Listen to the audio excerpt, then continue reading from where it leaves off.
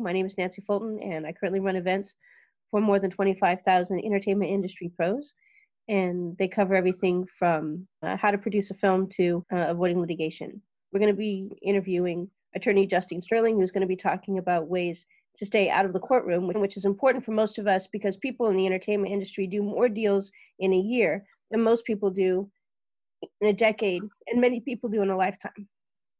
So Justin, with your permission, I'll go ahead and I'll do the slide set. And I think you're going to be spending like 3 to 5 minutes per slide. And some of the topics, will take more time and less time. Well, we should give a disclaimer that if anyone has questions, I believe they're going to go through Nancy. But let's keep everything general, not specific, because their attorney-client privilege is not in effect here. And there's other people on the line. So if you have personal issues, let's please make a consultation with an attorney and speak confidentially. I should say that there's different types of attorneys. There's your transactional attorneys, there's your litigation attorneys, and there's your trial attorneys. Transaction attorneys will help you with forming your contracts and as entertainment professionals to have a clear chain of title and to make sure you secure all the intellectual property rights. Litigation usually is when a dispute happens. You should speak to an attorney once there's a controversy, is what we call it. Once there's a dispute, and a lot of times it's over money, there's a mountain controversy, you should speak to an attorney, and there should be proper legal actions you can take, what we call causes of actions, and you can pursue a lawsuit. A trial attorney is once you go through the litigation process, the discovery phase, there's a lot of motions at work. The trial attorney actually presents the show to a jury, members of your community. And those are the people who are they are the triers of fact. Our legal system is probably the most amazing legal system in the world. Where else in the world can you be tried amongst your peers? Other jurisdictions, other countries, other systems, there's a king, there's one person making decisions. Here, we're a community, and there's no other system like that. And then also in the civil realm, because we're speaking about litigation here, civil litigations, when we're attempting to recover for torts and breaches of contract, and we're seeking basically monetary damages, compensation, expectation interest for breaches of contracts, or your fair compensation from intellectual property rights, people exploiting your rights without your permission. We're in the civil realm, and there's different legal standards that apply. It's not your criminal legal standard, which is beyond a reasonable doubt. Here, it's by the preponderance of the evidence, more likely than not. And that's why a lot of this presentation, I'll be speaking from a litigation and a trial point of view. And I'll be telling you from, what you'll need in the beginning when you form your transactions in order to meet those particular standards and prove your case if a dispute ever arises. You can proceed. That was just a background information.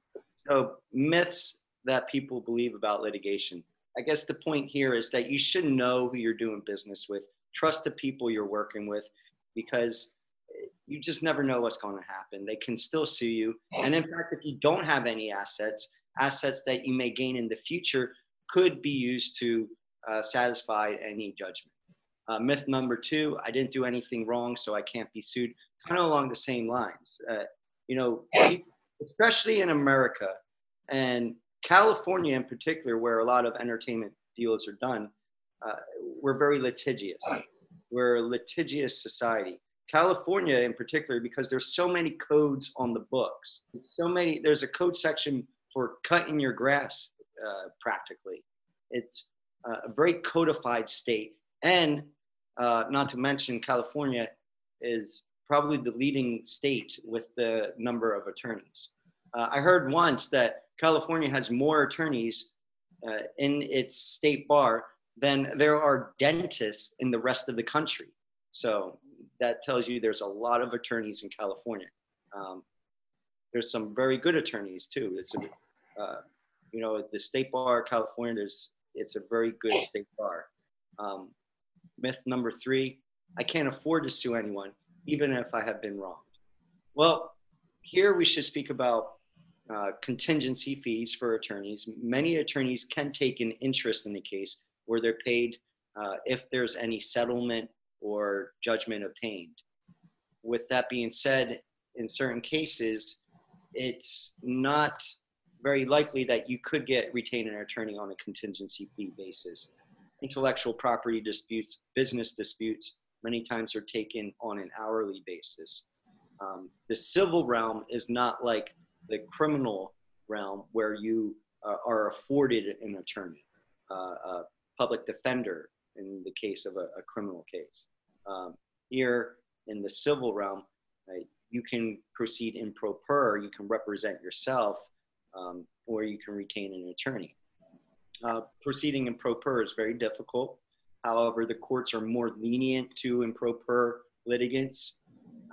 That being said, it would be very difficult to go against another attorney being an in pro per. Although I do a lot of volunteer work with many pro bono clinics in the Los Angeles community, and there are some very, very bright pro per litigants. Many times, though, they're very, they bring a lot of lawsuits. So that's not always a good sign either. So if you're really considering litigation, you should give it very strong consideration. Consult with an attorney. Many attorneys will give free consultations. I myself also give free consultations, although it must be a line drawn to how much consultation we can provide and what kind of advice can be provided in those consultations, if any, because if you rely on that advice, and it's professional liability incurs on the attorney. So there are also many free legal clinics in the community. I volunteer with the Mesereau Free Legal Clinic in Inglewood, and then also in Los Angeles, there is the Lawyers in the Law Library program every third Friday of the month. Really, when you do business with others, it's a relationship of trust. You should know who you're doing business with. You should do your due diligence. You should do investigation in the entertainment industries. Distributors should be investigated and know what they have put out, what have they've exploited in the past, to see if they're credible. Because there's a lot of puffery and there's a lot of, unfortunately, fraud that takes place in industry and business in general. So you have to do your due diligence. There's private investigators you can hire. There's different types of searches you can do. You can do IP searches. You can search whether someone has copyrights in their name with the Copyright Office, also the United States Trademark and Patent Office. You can also go down to the county recorder to see if there's any properties and if there's any liens on those properties. The more liens there are, that may be a yellow flag. You can search court records and find out if any lawsuits have been filed against them or by them. Both I would, look into whether they've been sued many times. It may show that they are not very trustworthy. And if they bring a lot of lawsuits, then that means you may be dealing with someone who's rather quick to pursue litigation, which could be a costly expense. So that would also be a yellow flag. Giving away ownership without accountability. And really, I could go on and on about any of these mistakes. And there's so much into each one. Giving away ownership without accountability. This really goes down to having clear terms written out in contracts. And if you're doing business with others, the dreaded partnership agreement. Always be careful when you enter partnerships, because when you enter a partnership, you take on the risk. You take on personal liability. You're not protected by a corporate veil, and what your partner does, you could be liable for, and your personal assets could also be liable. So it's very important to consult the right professionals, an attorney, an accountant, to get the right business structure set up. You want to be protected, and you also want to be, you want to have your partner accountable. And if you're only putting in a certain amount, you only want to be accountable to that amount. The popular business entity as of late has been the LLC. That gives you the flexibility of a partnership, also gives you the protection of a corporation. It gives you the protection of that corporate veil. Believing in oral agreements or failing to believe. Oral agreements can be enforceable depending on what type of agreement. Certain agreements must be in writing that may not apply to the entertainment industries, but just for your own knowledge, contracts in which marriage is the consideration, marital agreements must be in writing. Contracts that cannot be performed within 1 year must be in writing. Contracts in which land is the consideration must be in writing, such as land sale transactions, leaseholds, because land is considered unique. And then contracts, executorships must be in writing, which are contracts for on behalf of a decedent. Contracts for goods over a certain amount must be in writing, and contracts for a suretyship to satisfy the debts of another must also be in writing. Still, no matter what kind of agreement you have, I would recommend to have it reduced in writing. Oral contracts are difficult to prove when you get into court because as a litigator, especially when someone comes to me and says, "Oh, we had an oral contract," it's like, how are we going to prove it to the jury? What this agreement was when it's he said versus she said is going to be very difficult.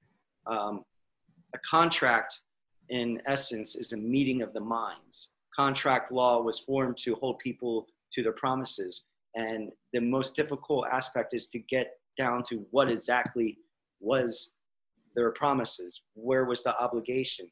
What were the duties on the parties? Where was the reciprocal bargain for exchange?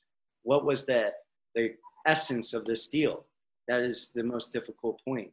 Certain states have developed a body of law called implied in fact contract. New York and California have both developed this area of law by court decisions, provide to as the circumstances of a business arrangement. Then the courts will imply, based on those facts, that there is an agreement between the parties. And this is important for people pitching ideas. Historically, in Hollywood, people who've gone to studios or powerful executives have been taken advantage of when they pitched ideas. And so the courts have developed an area of law to hold people to compensate others if they take their idea. Because in the entertainment industries, ideas are very valuable.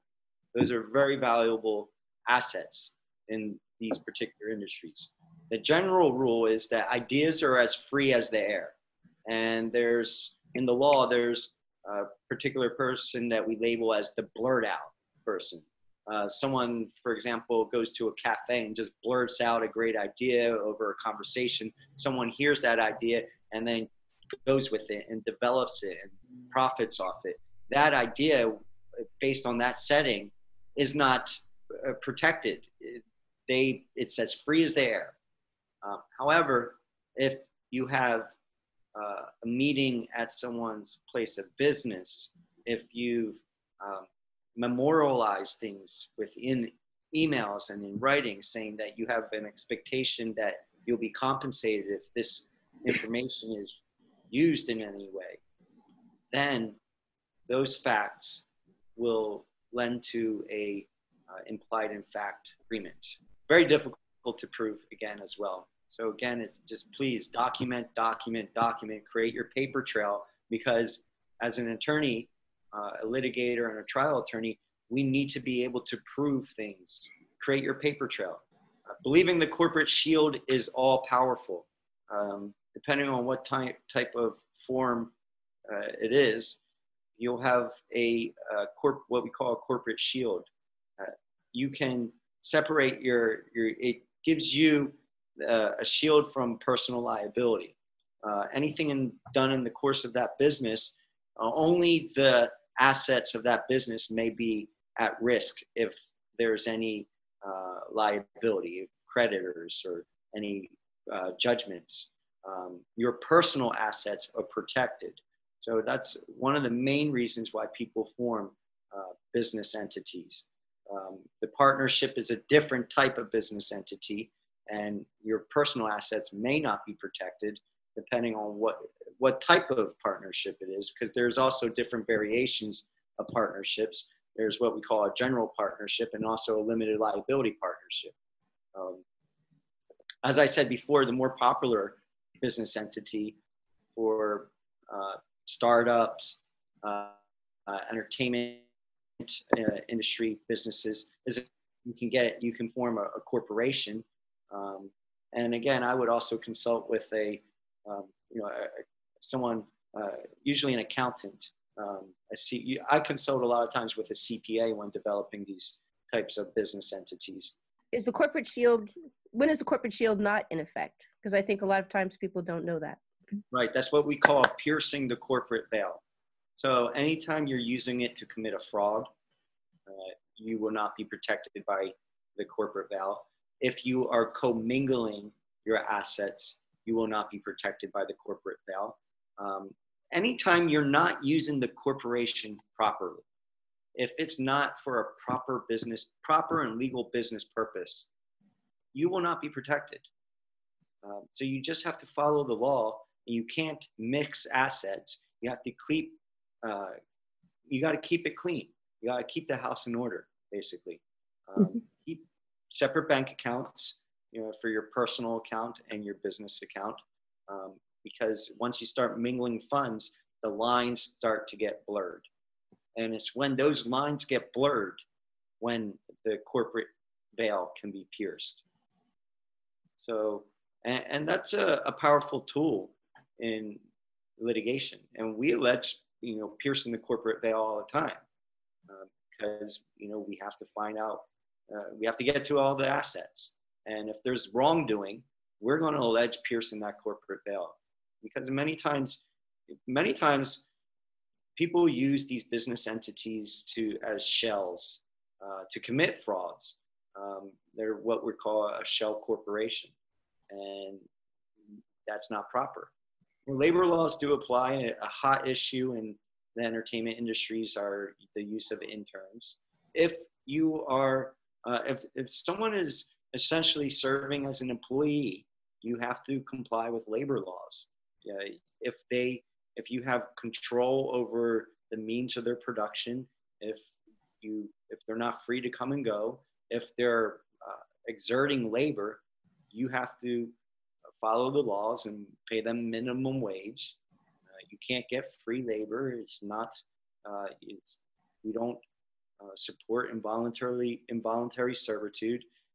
Many times people ask me, well, what if I exchange things? Like if they get credit, or even if they get credit, if they are, if you're treating them basically as an employee, they're entitled to get compensation. So I would be very careful. Just always fairly compensate people that are providing work. Even with independent contractors, even if you have an independent contractor agreement, if it comes down to assent, benefit, and control, if you are controlling the means, the tools for production, if they're coming to your location, if they're not free to basically act independently, then they're going to be considered an employee, and you got to pay them minimum wage. You have to fairly compensate them, and then you also have to comply with labor laws such as workers' comp insurance and pay the appropriate taxes. So what to do when business deals start to fall apart? Remain calm. Um, Many times when disputes arise, people act emotional, but I would always remain calm. And if you have an attorney that you can consult with, I would reach out to them and be informed of what your legal rights are, whether you have been wronged or whether you need to do anything to remedy a situation, or if you have done something in which you incurred liability, what can you do to reduce the liability? Protect your personal assets because you have property that could be at risk. So why would you want to expose those assets to any potential liability when you could create a whole new LLC and whatever is in that business entity would be at risk and not what you've accumulated individually, personally over time. One thing I should say is that business entities, a corporation, can be liable for wrongdoing. It can also be it can also commit criminal acts. It could be liable for criminal violations. It can be sued and it can sue. It is essentially its own entity. It's a legal fiction. It's its own person in the law. Do not involve third parties who are not your attorney. Again, when you speak to an attorney, you have this is a confidential relationship. What is spoken to an attorney is privileged. It cannot be forced to be disclosed in any type of situation, unless very few exceptions. Cease and desist letters I would send to the person who you believe is basically infringing on your work, is the most general situation, or interfering with your business relations. You want to just keep it in-house. Send it to the person you believe who is doing the wrongdoing. It's once you open the can of worms and you start sending it out to basically anyone who may have any contact with the person that you think you're dealing with. We have to be very careful, right? Because you yourself can incur liability for interfering with that other party's business relations.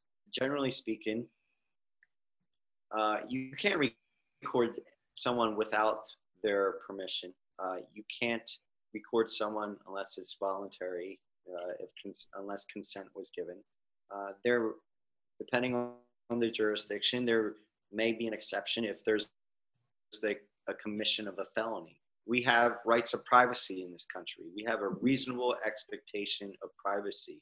So, for example, if you're in your trailer, you don't have an expectation that you'll be filmed in your trailer. I mean, that's your area of privacy.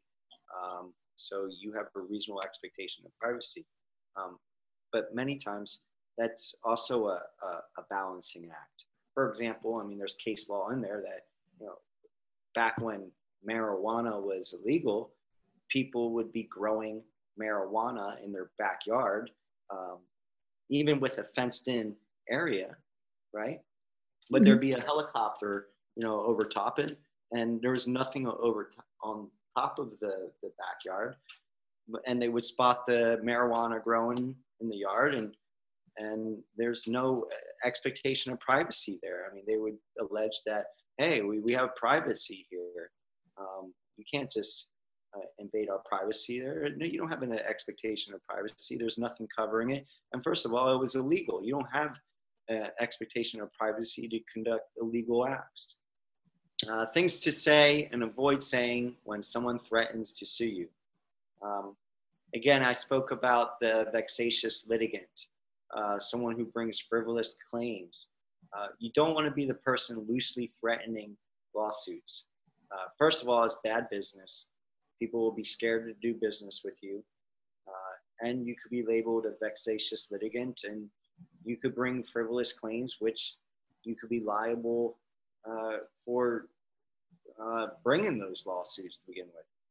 The best course of action is simply to stop dealing with that particular party in contacting an attorney. When someone starts to threaten litigation with you, what do you gain from continuing that relationship? It's just a recipe for disaster. They're already asserting an adversarial position. So I would consult with an attorney and know what your rights are and be protected. As an attorney, we serve as your representative. We serve as your legal representation. We represent your interests, and our duties are owed to you. We have fiduciary duties owed to the client. Mm-hmm. So no matter what we say, what we do, how we act, we must act in the best interests of our clients. Mm-hmm. And in fact, when we're dealing with certain parties, we have to make it known that we represent this client. You know, that this is our client.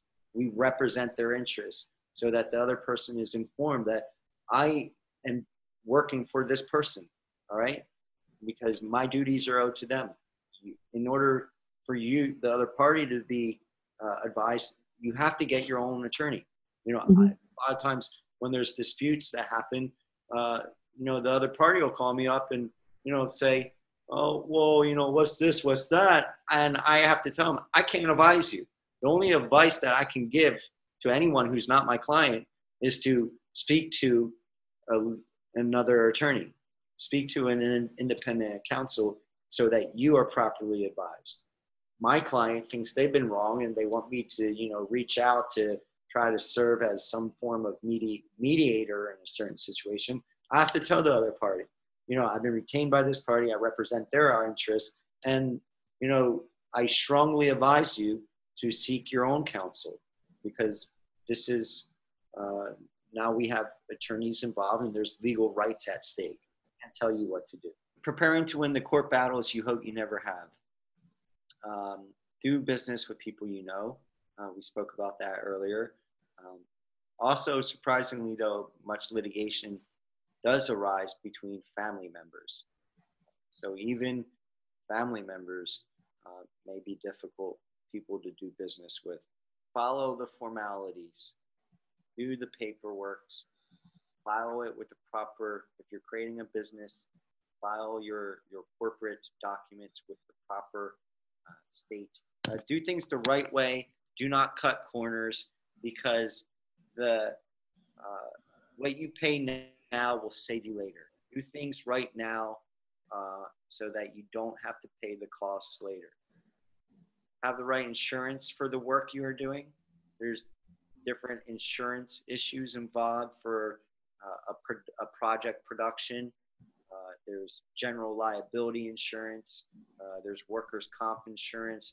And for creative content, publishers, artists, creators, there's E&O insurance, errors and omissions insurance. Litigation can take a very long time. There's many cases that can go on for many, many years, and it's a process. There's the discovery process, the truth-seeking process of getting the evidence. A trial is not a surprise attack. There are no surprises at trial. It is a process. All the evidence has to come out so that the jury can weigh all the evidence. It's a marathon. Many cases can take many, many years. The courts are very backed up. They've done a very good job at basically developing the independent calendar and having certain cases being coordinated in certain departments. But it's a very difficult task. I think the civil courts do the best they can, but it's, you know, there is just there's an overload. You mentioned that if somebody has for a dollar amount under $10,000 or something like that in Los Angeles, you can take someone to the small claims court. Generally, it's supposed to be a faster process. It's more efficient. You don't engage in the discovery process like you would in a unlimited or limited jurisdiction. Mm-hmm. It's more of a informal court setting as compared to the unlimited and limited jurisdiction. So they've developed these small claims jurisdictions within the court systems, the unlimited jurisdiction and the limited jurisdiction. Unlimited is cases of $25,000 or less, and that has another set of restricted discovery that may be conducted. Is more, you can get to trial more quicker than an unlimited case. A limited case, for example, you can only do a certain number of depositions, not as many as you can do in a unlimited jurisdiction. Unlimited jurisdiction is $25,000 or more. The thing is, though, you're capped. In an unlimited jurisdiction, you cannot recover more than $25,000. Same with small claims. You cannot recover more than $10,000. You are capped by bringing cases into those jurisdictions. Right. But then there's also certain cases. For example, if you bring a case in unlimited jurisdiction, which would have been better off brought in unlimited, you may be forced to pay attorney's fees on the other side or expert costs on the other side. So you really have to consider whether this is the right type of case for this jurisdiction.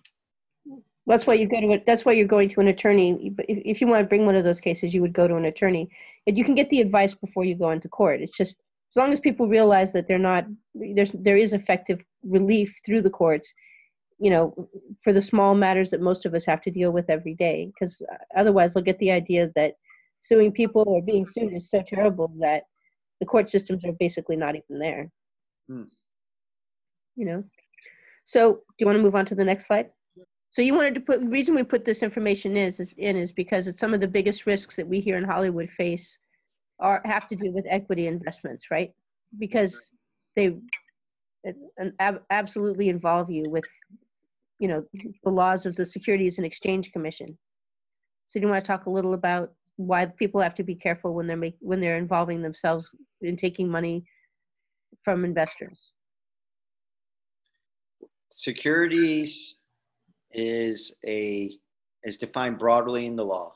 So a security is basically an investment, anything in which you're giving money to someone else where you expect a return, and the success or failure of that will be determined by the other party, that you don't have a say in whether that venture succeeds or fails. That is a security. We were speaking earlier before the presentation about certain loans, and whether you call something a loan or not, it could be considered a security. So it's important to consult with an attorney when you're accepting investments, because when investors do not get their money back, or they do not see the return that they were promised, they're going to be filing lawsuits, because no one likes to just give money away. They're going to want to get that money back. So it's important that you have proper disclosure documents in place so that you're protected, that you're not found liable for securities fraud. And securities fraud can also be a crime as well. Right, which means would definitely pierce the corporate veil, and that means your personal assets would be on the line. I mean, not to mention criminal activity. Right. Well, there's certain tests. I mean, there's definitions in the acts and the regulations. Courts have come up with tests as well for determining whether a certain transaction is considered a security.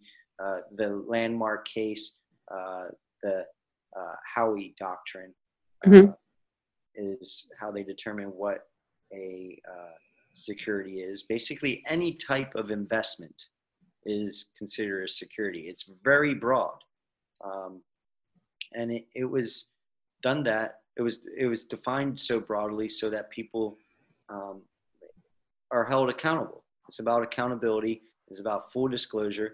It's about people being informed and not taken advantage of. because there's a lot of what we call confidence men out there, people who are securing the confidence of others, basically with the knowledge that they're not going to deliver. That's what we call con men, confidence men. So securities laws were developed in order to protect the investing public. And one of the things that you'd mentioned is that the securities laws control who you can pitch your project to, how you can pitch your project, the terms under which you accept the investment, how you keep your investors informed after they've given you the investment.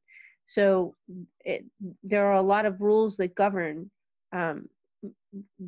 your behavior throughout the process, and violating them is easy if you don't know what they are. Can you talk about, can every attorney help you put together a private placement memorandum or a security, or there are attorneys who specialize in just that job? There are attorneys that do specialize in securities. It is very nuanced. It is a niche area, and I highly advise to work with a securities lawyer if you are in the business of seeking investments, because you want to make sure everything you say is truthful and not misleading. There are documents that must be prepared, private placement memorandums, which is the mostly used document, disclosure document, should be prepared. And these are very in-depth documents that serve to protect you. So they protect you, or they protect the people that you're supporting?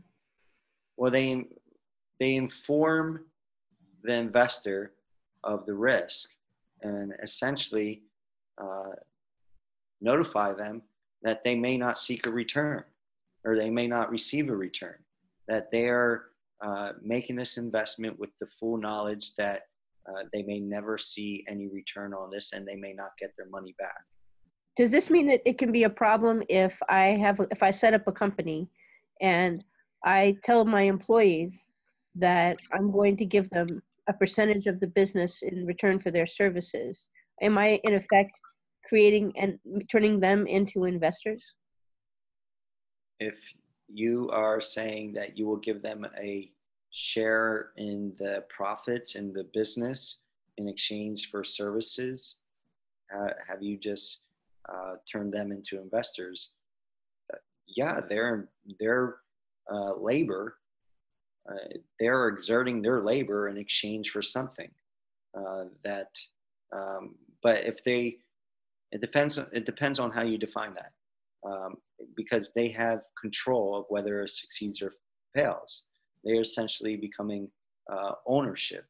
They are active participants in this business rather than passive. Again, it's whether they have the ability to control whether it succeeds or fails. Then they are considered a passive investor, and it's a security. It's controlled by securities laws.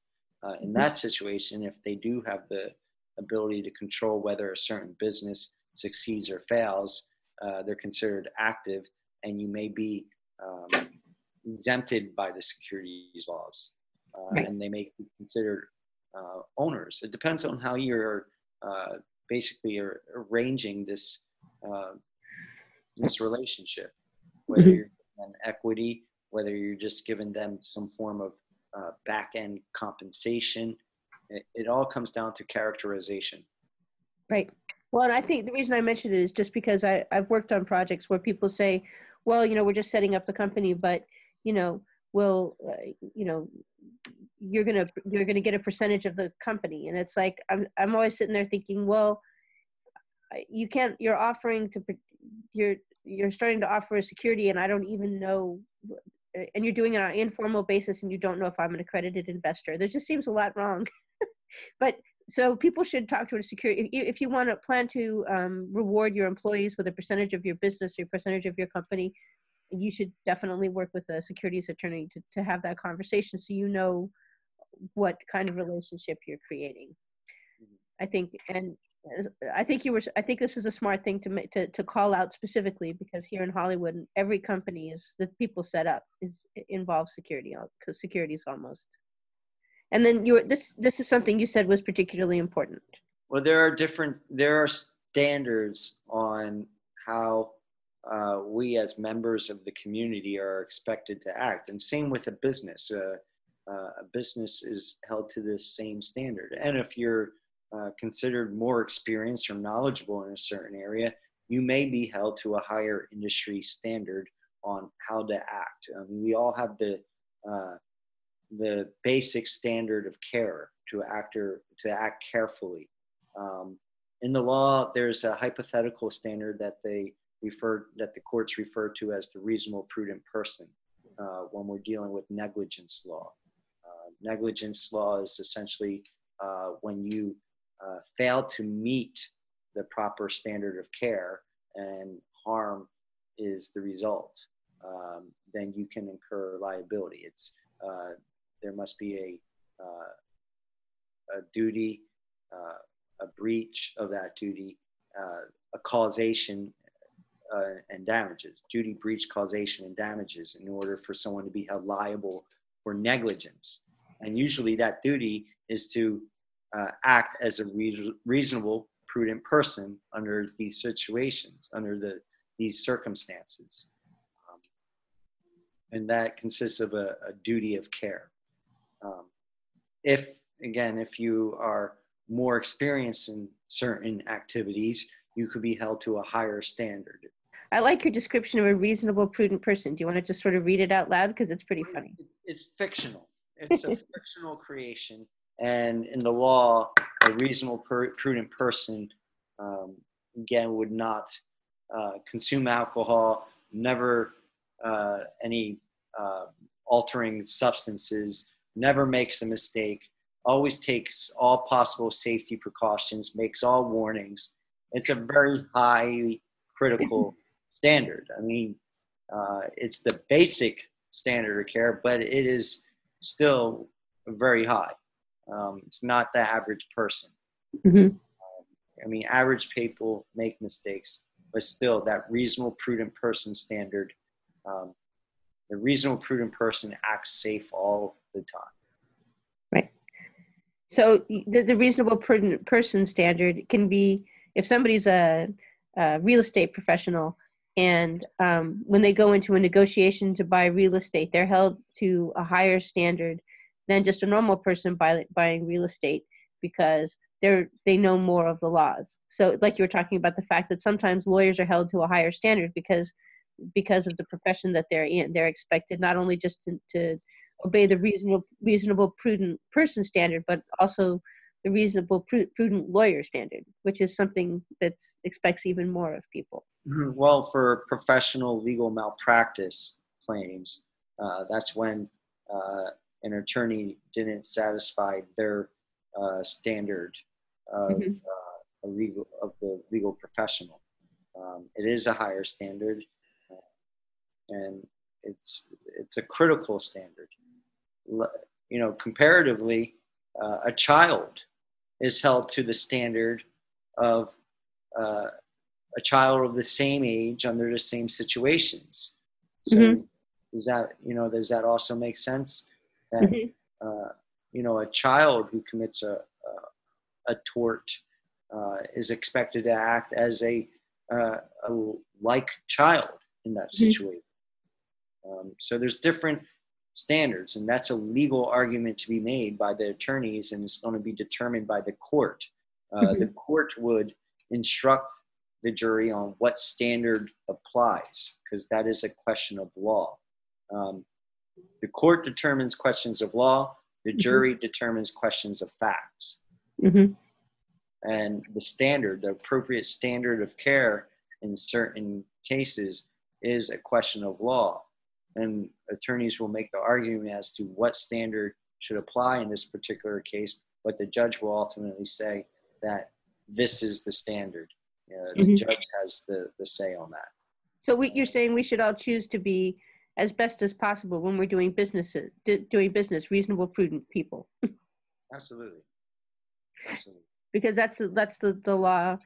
That's the law that will be applied. That's generally speaking the law that will be applied to us. So if a reasonable, prudent person who saw a bunch of cables on the floor that were not taped down would tape them down, or would stop production in order to make sure the set was safe, choosing not to do that is taking on the liability of running an unsafe set with a bunch of cables for people to trip over.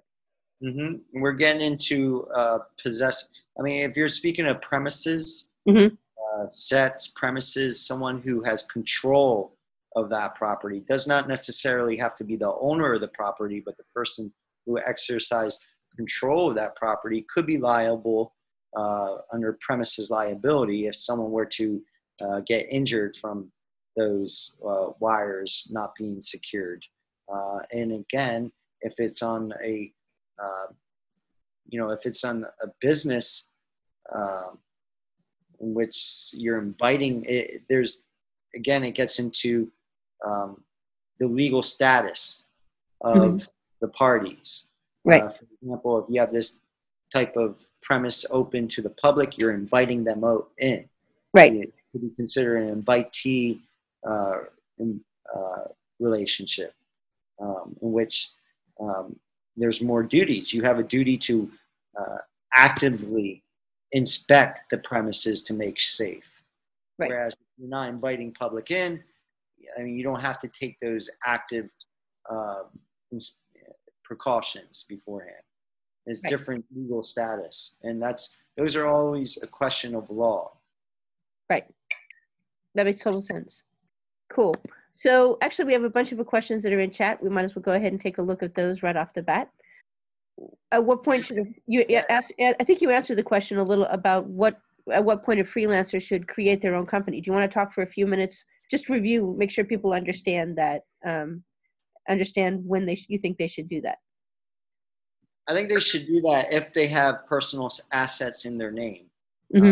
Creating a new project, or you're entering into business relationships with other parties, and you have assets in your own name, I would form a separate business entity to conduct this business so that your personal assets are protected.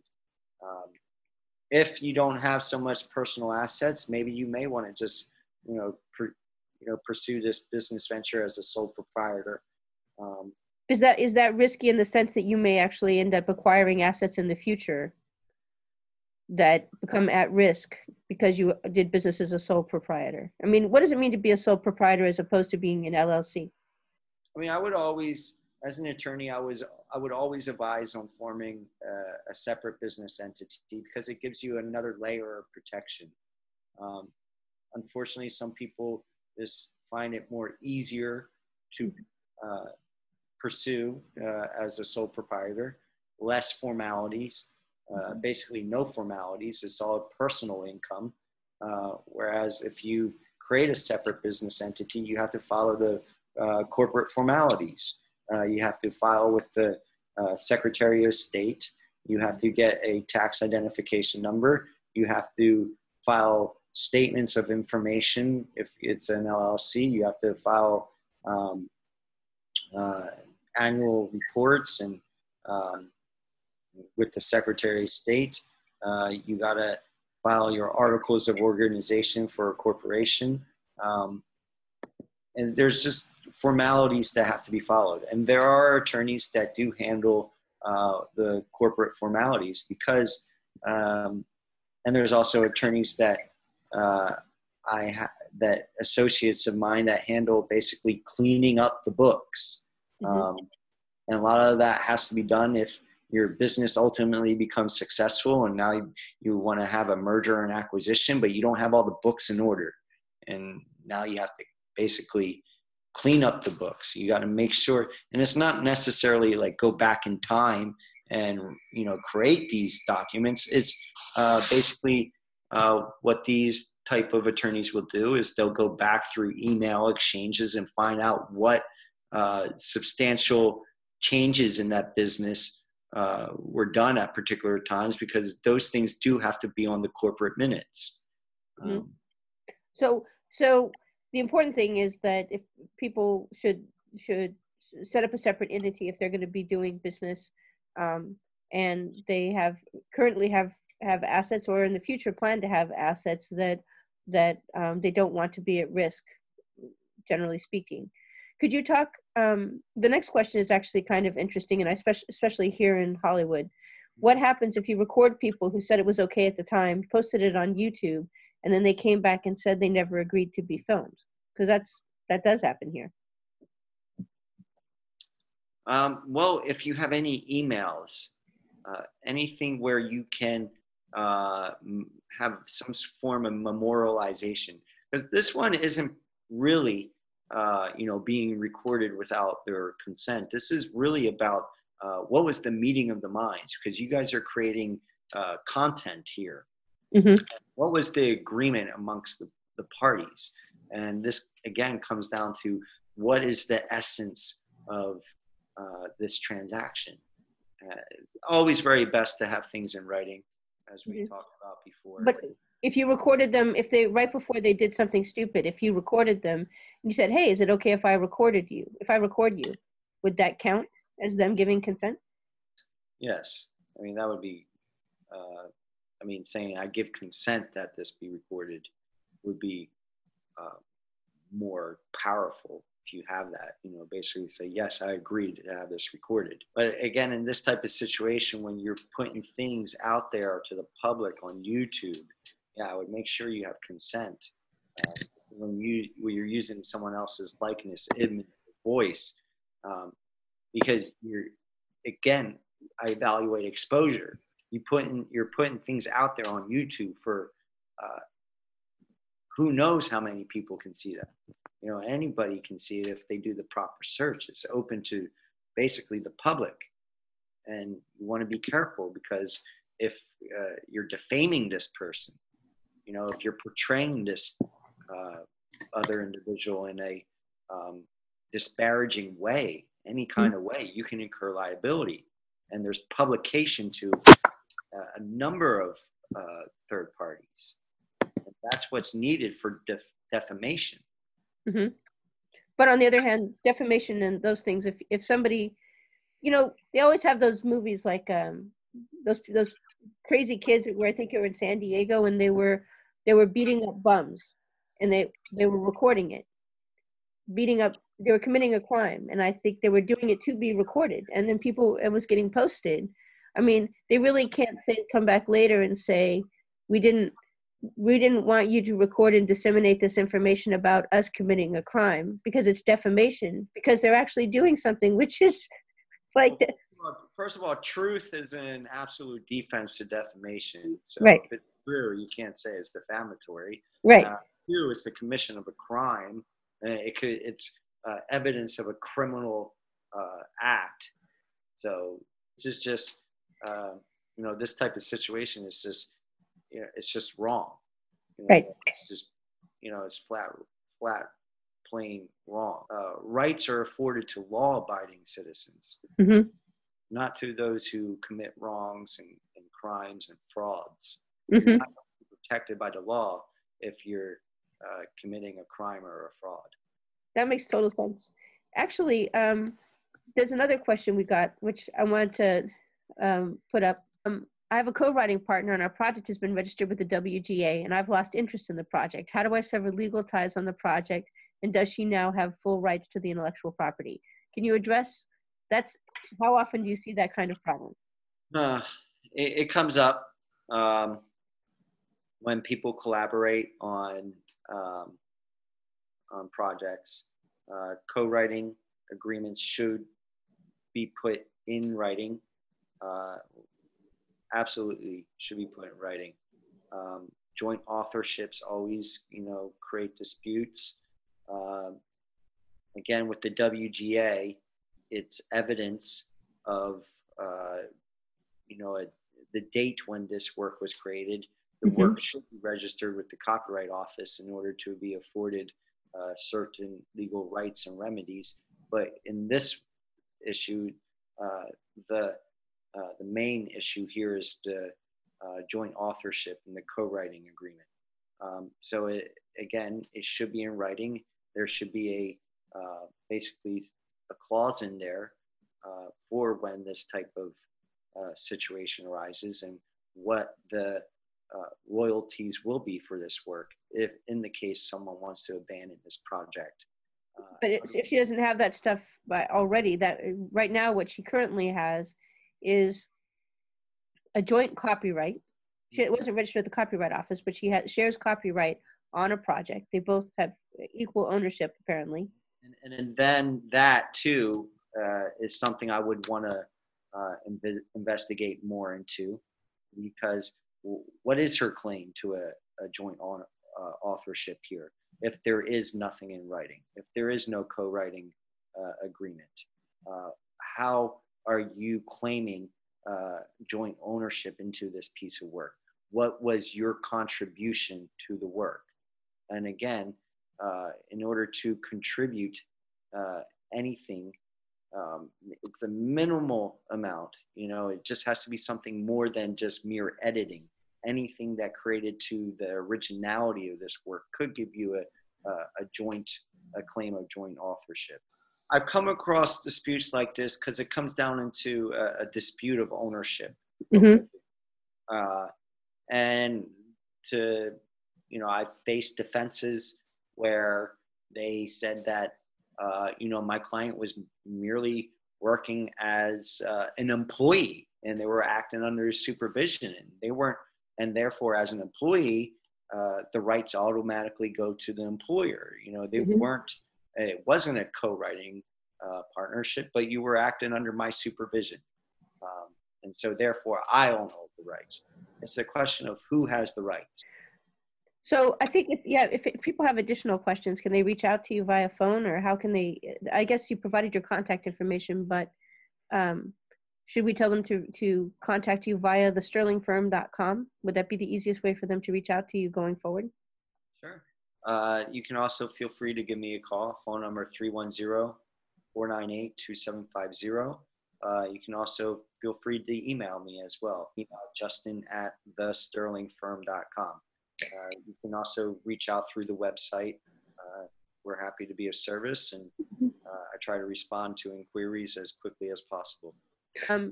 If you guys have any questions, do reach out to me at nancy.fulton@yahoo.com, or reach out to Justin Sterling at thesterlingfirm.com. We're always available to be of service to you. And I look forward to seeing you on our, I don't think we have any calls scheduled to come up for the near future, but I look forward to seeing you at future events. You can go to the Nancy Fulton Meetups site, and you'll be able to see all the stuff that's coming up. So thank you very much. Thank you so much for having me on, Nancy, and I appreciate all the service that you provide. And I know that the members of your groups gain so much by being involved with you, because I know you put a lot of time and effort. You're very sweet.